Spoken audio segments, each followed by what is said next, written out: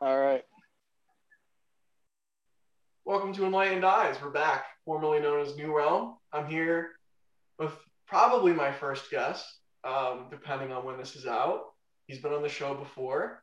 He's a great guy, former traveler. But why don't you plug everything, Nick, and tell the people who you are? How's it going? My name is Nick Seck, formerly known as the person trying to visit every county in the United States. That is a venture I have since retired from. And now I am living in my parents' basement trying to figure out the next part of my life. Hopefully, not here for too long. And where can people find you, Nick, if they want to? Um, so my primary Instagram, my personal, is just at Nick Sec. And I am still posting at County Counting, working on updating my travels for the year. And I haven't decided yet, but I'll likely update County Counting with future travels, even if those travels will not be the number one goal and purpose of my entire life. Nice. Yeah, I was just going to ask that. And I think that's really awesome that you're going to keep it going and making it travel in general. So, reformatting this podcast from New Realm, which is traditional interview talk style, which it would still will be, but there will be a more central focus on wellness. I'm really interested in your journey because you were, for context, trying to go to every county in the United States, and you were doing it. You were doing it really well, and within like a couple years, you had like the whole East Coast down, and maybe less than that time wise. But you and I, go on these hikes typically every week. I've been a little lazy, uh, but It's chilly out there. It's getting chilly. I don't like cold training as much as I used to. It's But it's understandable. you've been, telling me how, and I agree with this, that sometimes the pursuit of something just for the sake of the pursuit of something can be kind of fruitless. Talk about that. Talk about your journey from like, this is what I'm going to do. This is who I'm going to be. You once told me you're like, I'm going to be the greatest traveler in the world. So now, like, I don't know if that's important anymore.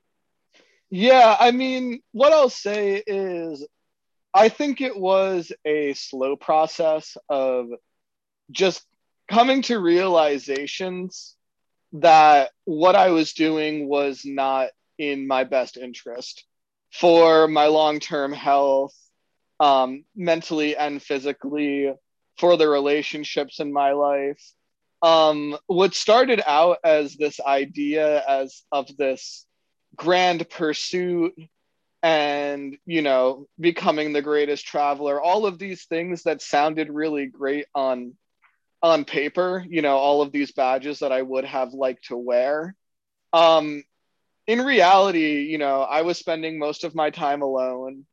I had a lot of unhealthy coping mechanisms. I was eating a lot of fast food.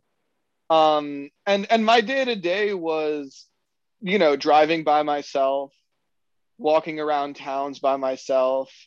Over the course of the year, I lived on the road for 8 months and I had some amazing experiences. I'm grateful for having done that and having attempted to live out my dreams because I think everyone should give their pursuits an honest shot. I'm glad I did that.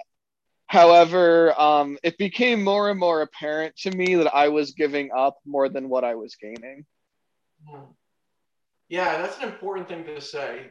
You and I typically, when we talk about grind set culture, we just hate on it. We're like, that's so stupid. Like, you don't need to Right. grind every day. You just do what you need to do and then just do what you want. And to me, it seems like I'm hearing you say, you were doing all this grinding almost for nothing. And then it's not like you gave up on your dreams. I think your dreams just changed. Right, absolutely. Well, I think this is actually a big part of my story is I I gave it an honest try. I did everything in my power to make it work. I saved up money. I planned appropriately. I put every bit of my being towards accomplishing this goal and towards achieving what I set out to. I wanted to visit every county in the plans for this year were Georgia, Florida, North Carolina, South Carolina. I did that. I said to it that I still would do that even after I decided that this would no longer be my pursuit. And so like in a lot of ways it was a success. I don't view it as a failure, and I would have much rather gone out and learned firsthand what's important to me and understand firsthand that maybe this wasn't the best path for success for my own health and personal life. But I'm happy that I learned that firsthand, and that I don't wake up one day at the age of 40 and think what could have been. Yeah, I look at we're told people our age, social media, those people aren't living the lives that they pretend to live. Right. And band culture is very popular right now, but Brian Laundrie and Gabby Petito, obviously there was other things at play there, but it's hard to argue that them being confined to each other, like yes, they were smiling on social media and saying, "Wow, it's so lovely. I'm in Arizona," but it's hard to make an argument that them being in a van together for so long didn't play a role in what happened with them. With Brian likely, in my mind, killing her, Mm-hmm. allegedly. But they were arguing before that, and obviously not everyone's going to kill their girlfriend or get fights in fights with their partner doing that like crazy, but it's not all what it's not all what it seems to be. It's kind of, I guess, the theme of what I'm saying. Yeah, I could totally agree with that. One of the things that I thought of myself, and I think it would be useful for people to think of themselves, is how many of the images that they have consumed and seen about travel and what their ideas are of travel. Think about how many of those came from advertisements. How many of those have come from marketing? Because the vast majority of those things do come from someone trying to sell you something. That's part of the problem. Many people who travel blog for a living, or who are able to live these so-called extravagant lives on the road, can only do so by virtue of the fact that they are being paid to do so. Or the flip side of that is that there's a handful of people who are independently wealthy who also get away with that lifestyle because money is of no object to them. And I'll also add along that same vein that that was one of the biggest stressors of this year for me was not coming from money, having a fairly humble job working for DoorDash, and having savings that I saved up from selling my Pokemon card collection. But in reality, like, the lifestyle I was living was not sustainable financially either. I just couldn't make the amount of money I needed to sustain this in the long run. And like, is it could it have been possible? Sure, maybe. But like, the level of stress I was under and the level of stress I would have continued to be under long term to generate this income is immense, and would have only grown. Yeah, and you could say that you were wealthy in experience, and we'll talk about some of the stories that you had. Some of them are really cool. Um, but think about. I don't look at money like it's one particular thing, right? Like there's social capital, there's experiential capital. You kind of had that. And I sent you that video of David Cho on Joe Rogan, and Yeah. that guy is pretty close to a billionaire. He invested in Facebook when it was really not worth anything, Mm-hmm. and he made a lot of money that way. He's a really famous artist. He traveled and worked with Anthony Bourdain.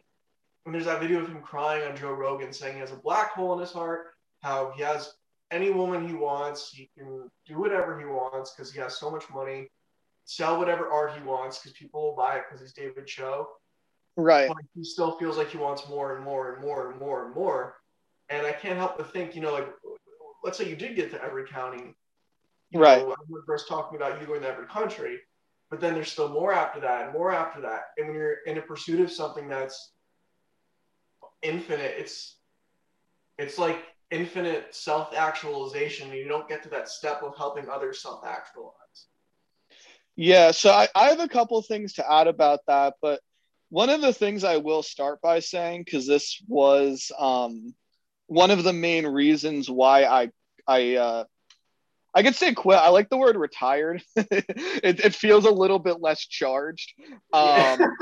Because to me, quitting implies some level of failure. Like, I think I made the right choice. So I tend to say retired. But the reason why one of the main reasons why I wound up retiring was by virtue of what I was doing, I had to put so much time and energy towards myself. Most of my time was spent either traveling, planning trips, working so I could continue going on my trips. And I wasn't necessarily trying to be selfish. Like, I started this pursuit wanting to share my experiences, but it became all about me. And even through the writing, even through the sharing, it became all about me. And I really didn't like that per se. It was cool for a while, and to be honest, I enjoyed the attention. I think at a less mature version of myself, the attention and the approval was one of the reasons why I started this. But after a while, it just feels hollow. And you get tired of telling your story to the same people over and over again. You get tired of talking about the same stories. And I got so tired of introducing myself. Like, what first was like, oh, cool, like, I'm Mr. County Counter. These people like think I'm so amazing. It turned into like me just being exhausted telling the same, my whole shtick over and over again. And I also it did grow my ego. I tried not to, but I became disappointed when people weren't feeling that way. I would think, why aren't you asking me questions? Like, this is so cool. Like, you should be more interested. And I remember one day I was in Charleston, I was working in Nordstrom Racks, and I was just thinking, like, I feel like I'm wasting my potential. And a lot of that potential in my mind is the potential to actually help other people, to devote myself to a lifestyle that has more to do with others than it does to me. And so long as I was on that path, I felt like that wasn't really possible. Yeah, it almost feels like Great Gatsby syndrome. It's like you keep looking out at that green light of like what could be, but Mm-hmm.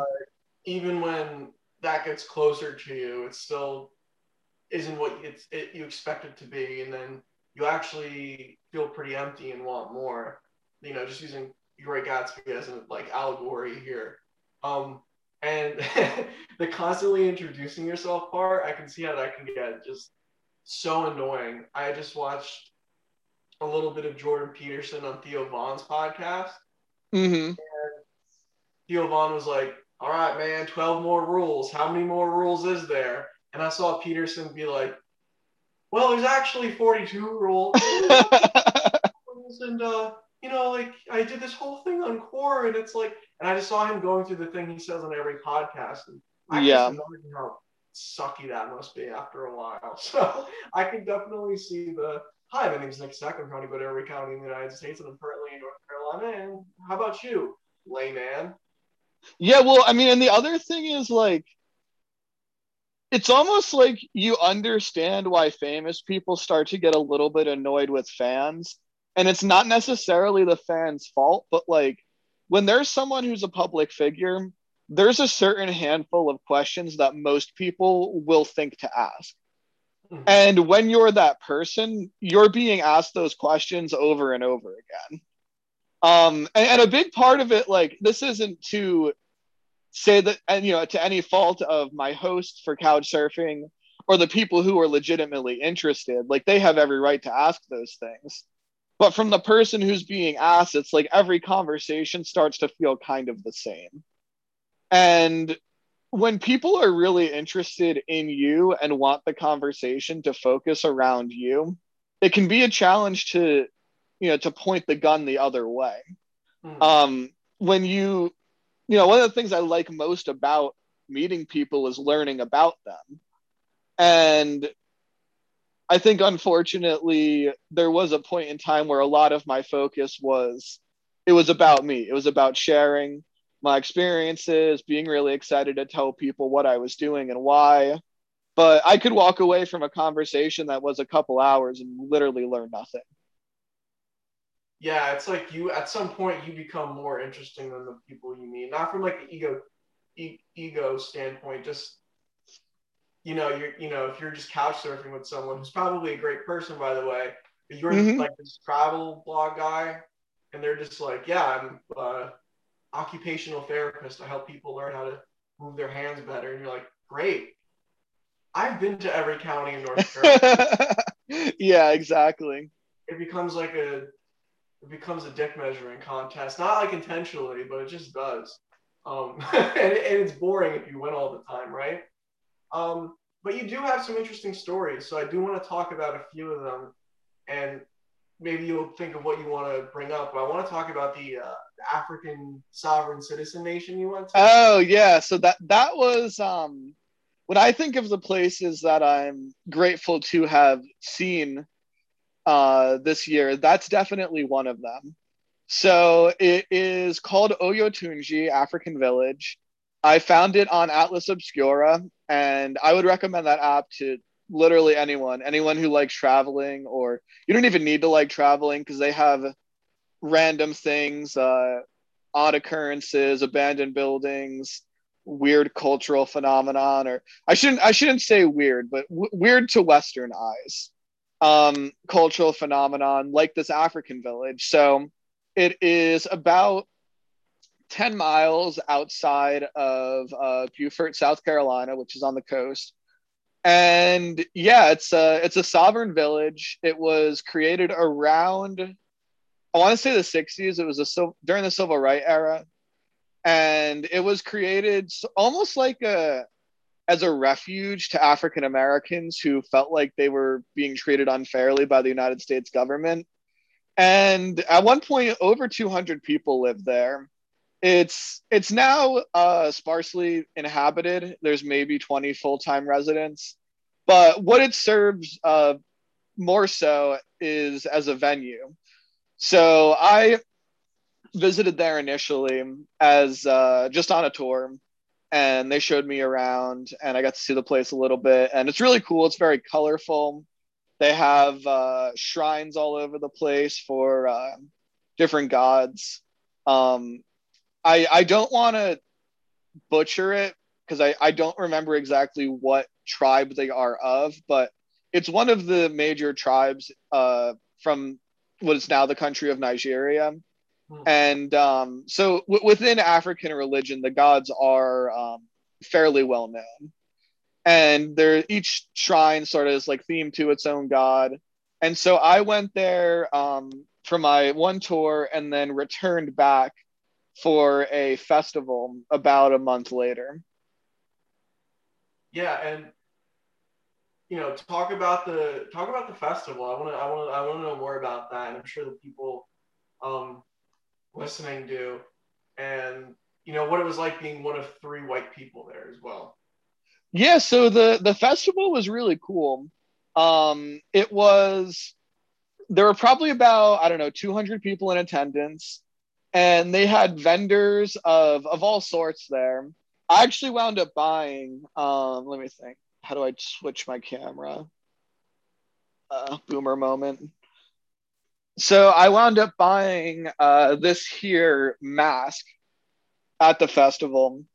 It's from Nigeria. It was hand carved, and it's basically is just like called focus, and it's meant to help just that. It's kind of like a spiritual talisman.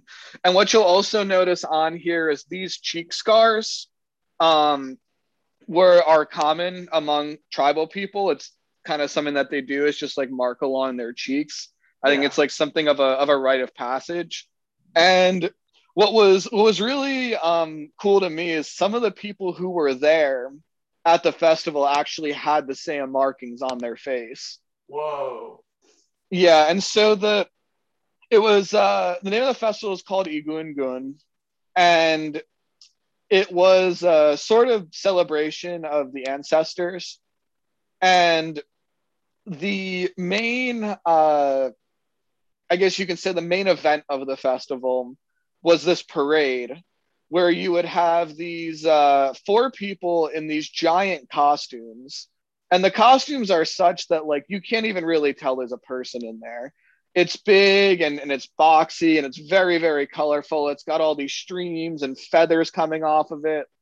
And the whole idea is that these people in these costumes will like dance and run around and kind of just act crazy. And then there will be a person, kind of like a leader figure, whose job is to rein in these it's like spirits in the costumes. And so they march all throughout the village.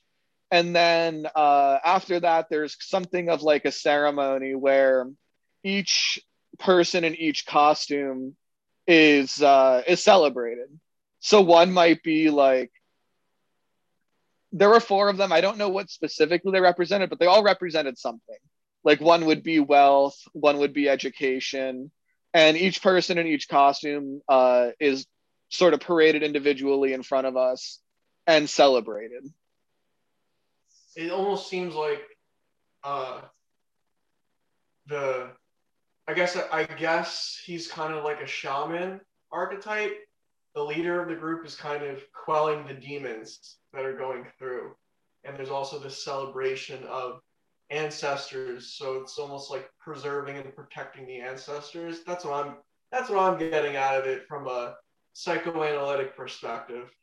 No, definitely. I mean, the reining in of the wild, untamed spirits is definitely a giant theme of the festival and of the parade, and I think there is a lot of symbolic value to that. And so I'll say, in addition to that, you had mentioned being one of, only of like, I don't know, five white people there. And I'd say like it was a little, not that I wasn't welcome, because I definitely was welcome, but growing up in an area like where we live, it is very white here. Being one of a couple out of 100 is not an experience that I am used to having. And I think, if nothing else, it is sort of instructive as to what experiences of some minority groups have in America, a lot more common than what white people would have.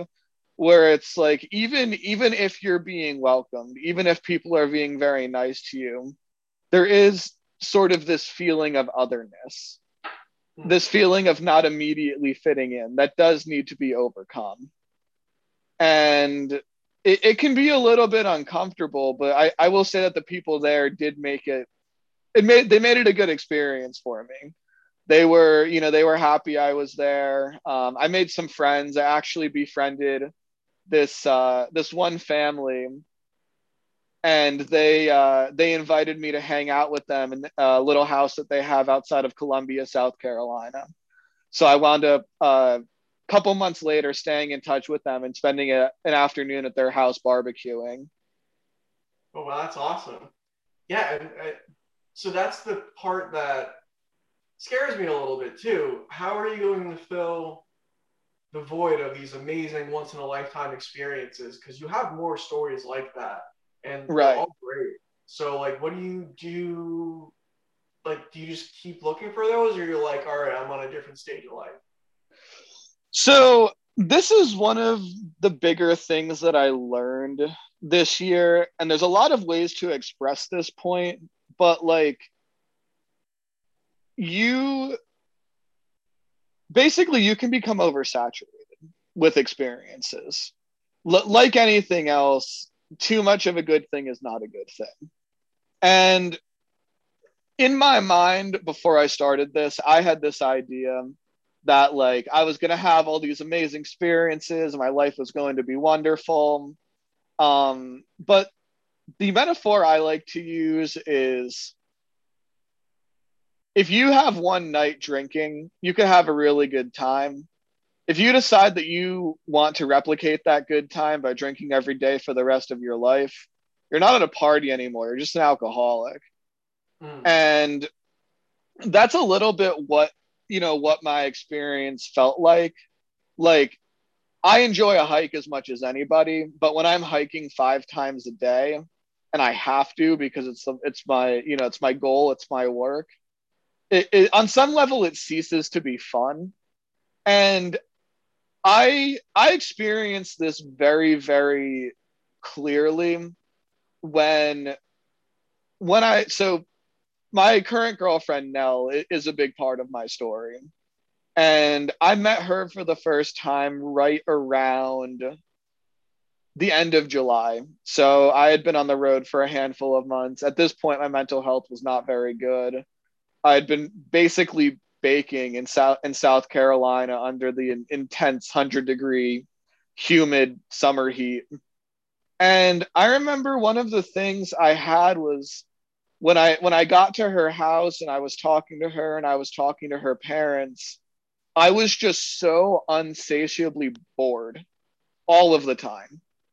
And it has nothing to do with her. I've been dating her for 4 months now. I love talking to her. We have great conversations.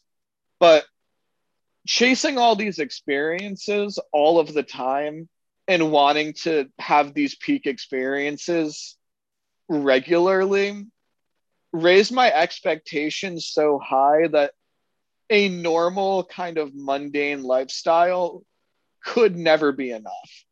And it bored the hell out of me. And I hated myself for it because like, I would just be sitting at the dinner table with her and her parents having a normal conversation.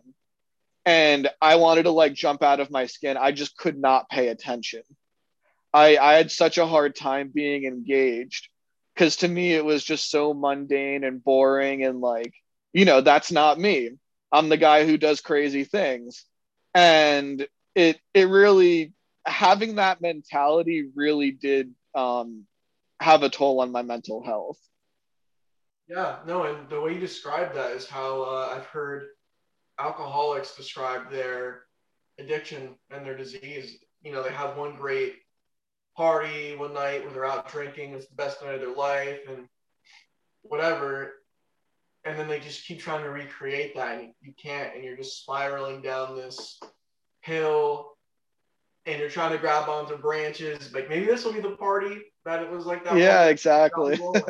And it just almost never happens. And maybe not the best metaphor to use, but it's like you're chasing the dragon that you're never gonna slay. You know what I mean? No, it kind of is. And what I will say is that the lifestyle I was living had more in common with the people who chased wealth and money and status than I would like to admit. Mm. I think the sort of, chasing the holy grail when it comes to traveling or even spirituality. The thing is this attitude can be applied to anything. And one of the things that I learned is that to some level, this attitude is ingrained in us from our culture that you just need to consume more and more and more. While we live in a culture of abundance, it's also a culture of perceived scarcity. And what that winds up meaning is nothing is ever good enough. It's not good enough, just to go on one hike. I have to go on all of them. It's not good enough just to meet some cool people and have some cool experiences. I have to be meeting more and more and more. It's like, you continue to chase the next high and it's not good enough. And it couldn't be good enough because one of the reasons why you're not happy is because you're in this perpetual state of chasing. And I have actually made something of a concerted effort to focus less on personal development. And that doesn't mean that I'm like, in a gutter doing nothing with my life. I would argue in a lot of ways that I'm like more productive than I used to be. I'm still doing a lot of work. I'm still, watching educational shows. But a lot of this stuff I'm doing because I gain enjoyment from it. I'm doing it because I like learning. I'm doing it because I can see, little things I need to work on and then work on those things because I know it will make my life better. That's not really what I was doing before. It felt like a blind pursuit of this kind of crazy out there goal. And I think self improvement without aim is just a bottomless pit. Mm-hmm. Yeah. Uh, Kurt Cobain, Chris Cornell, Chester Bennington, Anthony Bourdain. These are all people who David Cho, who didn't kill himself, but he was depressed. All these people seemingly had it all, and they committed suicide or overdosed, and it's like, how? From our perspective of someone who doesn't have all that fame and money, it's incomparable. But there are comparable things you can find in life. You're still a human being. The chemical reactions in our brain are still going to be the chemical reactions in our brain, whether we're dirt poor or the richest person in the world. You still have the same chemical reactions for getting happy and for getting sad and for depression and for the highs in your life. And you can't escape that no matter how. I like this. Sorry, I just thought of something. Good. Sisyphus, we think of Sisyphus as one guy, but it's like if there were multiple Sisyphuses lined up and Mm-hmm. one of them was higher up the mountain pushing the boulder than someone else, no matter what happens, the guy who's almost at the top of the mountain rolls back down. Same with the person who's at the bottom who's weak. The guy with all the muscle Exactly. Yeah. ends up in the same place with the person who's almost a skeleton. And that's where you have to come into spiritual work. And I mean that from a very secular perspective. I'm a very Mm-hmm. secular person, but I'm also a Taoist, and I'm also a Buddhist, and I'm a Stoic, and I take things from Christianity and Islam and Judaism or whatever. It doesn't matter. You have to work on yourself and how you build yourself in your community. Otherwise, you really will come up with a life that's meaningless. And I'll explain that. We are, like you said, a society of abundance. If you took the most wealthy person in 300 AD and gave them our lives for a day, they would probably keep our lives for a day, very possibly. Oh yeah, 100%. Air conditioning's awesome. Yeah, if they could fully recognize all the stuff that we had, not just like living as a homeless person in 2021, like as someone who has air conditioning, who can get DoorDash and like whatever, they experience all that stuff. Why would you go back to a world where you could die very easily?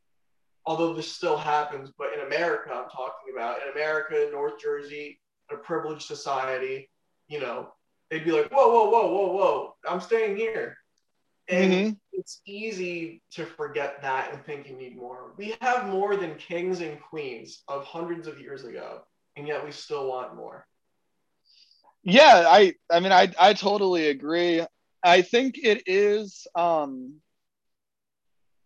I think it's also part of the human condition to be unsatisfied. And like this is one of the principal doctrines of Buddhism is existence is suffering. And the way to stop suffering is to detach from desire.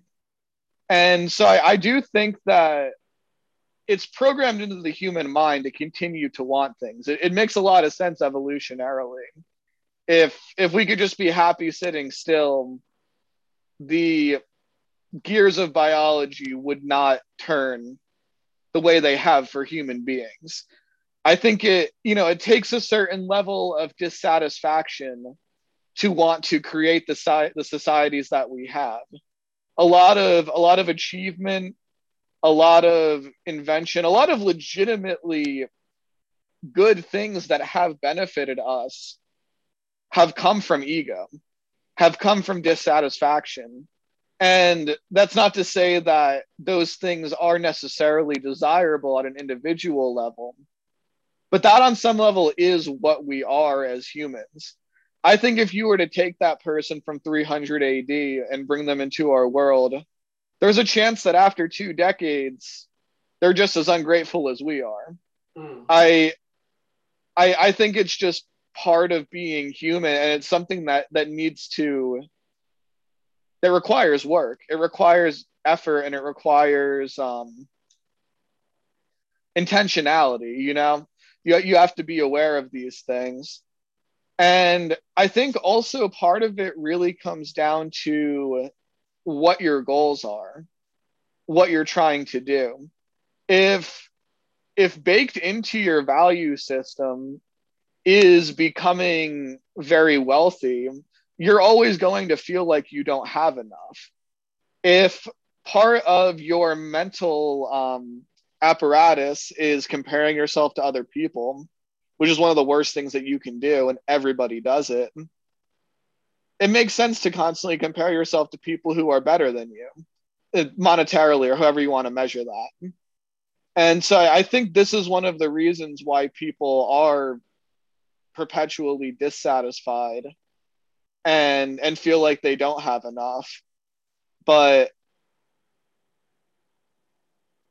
I think valuing the things that are important is is an easy way out of that.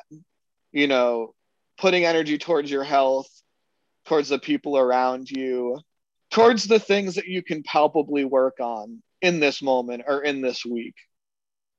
Yeah, absolutely. And that, I think, brings me to a question I've been wanting to ask, but I think this is a good place to do it.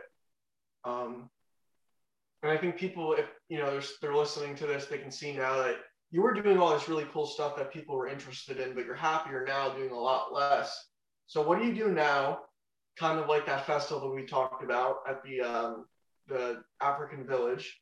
How do you rein in untamed and wild demons in your life? Yeah, so I'll say honestly that it requires so much less effort now than it used to. And a big reason is just stability. It's like, especially now with where I'm at, like monetarily, I don't need to think about finances that much in the immediate because I'm living in a house I'm not paying rent for. And so there is part of a message in this that, like, while you shouldn't let money rule your life, uh being poor in most cases does suck. And I know that because I don't want to say I was poor. Like, I was living an awesome life and I was doing it by my own choice. But resources did feel tight when I was on the road. And so having that stability definitely has helped a lot. And maintaining a schedule, going to bed, normally at the same time, waking up around the same time, taking care of my health, um, mentally and physically. And something I will also say, something that's helped me a lot is my girlfriend now. Like, she is a phenomenal influence on me. She is an amazing person. She definitely just like helps me stay on track. She's very kind and caring, but at the same time, like, she doesn't take any bullshit from me. She'll hold me accountable for my actions. And just knowing that, like, you have someone who is going to be there with you every step of the way and always encourage you to do the right thing and model doing the right thing is so important. Having friends who are good people and friends who generally make good decisions and in their following them as role models in some sense is very, very important too. So, to answer that question, I don't have anything groundbreaking to say, but what I will say, and it's almost so mundane that it feels like it's not worth saying, but just having the stability, knowing that I have hours of my days where I'll have set free time. I can kind of fuck around, watch a movie, whatever. That's given me the mental health and the mental fortitude that, like, I don't have a lot of those demons anymore. I don't have a lot of the same struggles I used to. I'm kind of like, I don't have the same peaks I used to have, but I also don't have the same valleys. I'm just in general a lot more of a stable person now. And you don't have as much as the need for those peaks either, and that's important. No, exactly. It's like I'm okay with my life being like kind of boring. Um and in some ways it's better because like it comes with the realization that like it's not really about me. Like when I was devoting so much of my energy to towards trying to be interesting, by virtue of that, like a lot of my interactions were trying to prove that. Now that, like, I'm kind of just living a relatively normal life, I'm pretty happy doing so. I still love learning. I'm watching this documentary about how the pyramids were built. It's a lot of fun. I enjoy it. I still have enjoyment in my life. I still like doing the things I'm doing, but I can also step back and see, like, oh yeah, I'm kind of ordinary, and that's all right because I can have conversations and the focus be on other people. I don't have to worry about trying to prove something. I can direct more of my attention outwards. Yeah, and the conversation we're having um, really reminds me of two things. And annoying about Taoism, how like Taoist I am, like especially nowadays, because I'm in the same place you are, where I want so much less and I feel so much better for it, and I want to live just a much more normal life.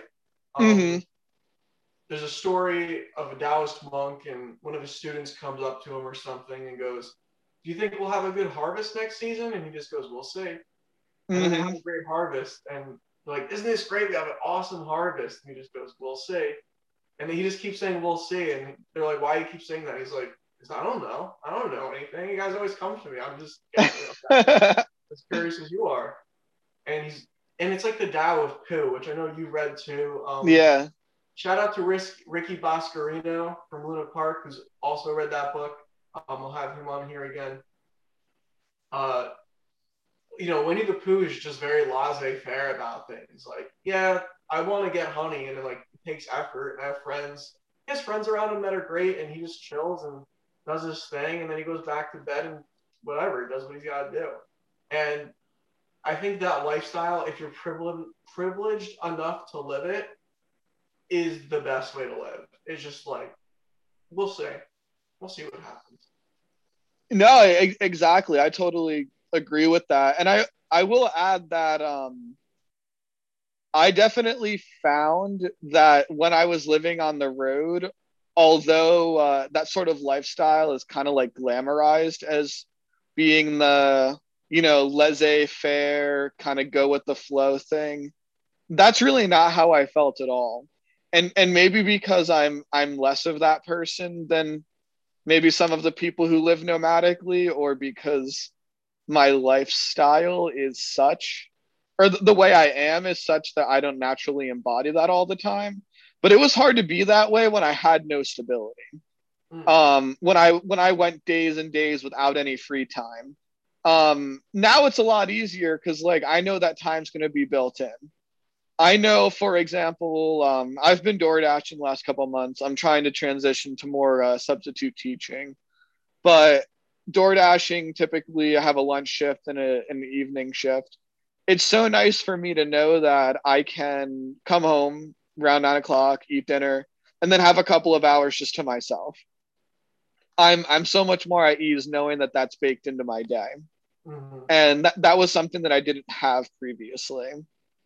And yeah, so I would say, if you do have the privilege to live that way, being comfortable is nice.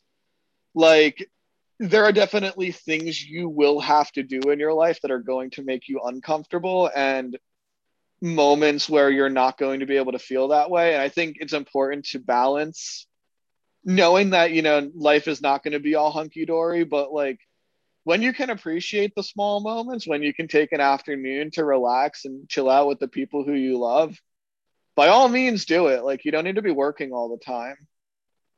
Yeah, and work a little though too. Like those Yeah, of parts, course.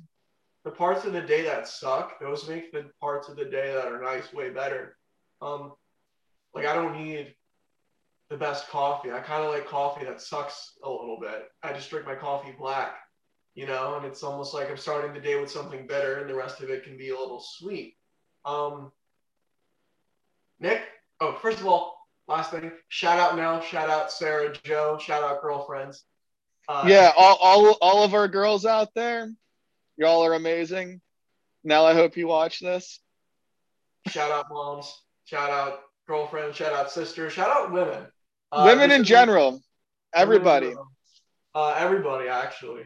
So Nick, where can people find you? That sort of thing. Keep up with you if they want to. All that. Yeah. Primary Instagram at Nick Sec, and travel is at County Counting. I'm working through right now, posting around towards the end of May, getting into South Carolina, and the post for the African Village, Oyotunji, probably will be up within the next couple of weeks. So if you're interested about hearing about that, stay tuned. And anyone who wants to come to my yoga classes, I teach yoga 6 p.m. at Revive Studios every Wednesday.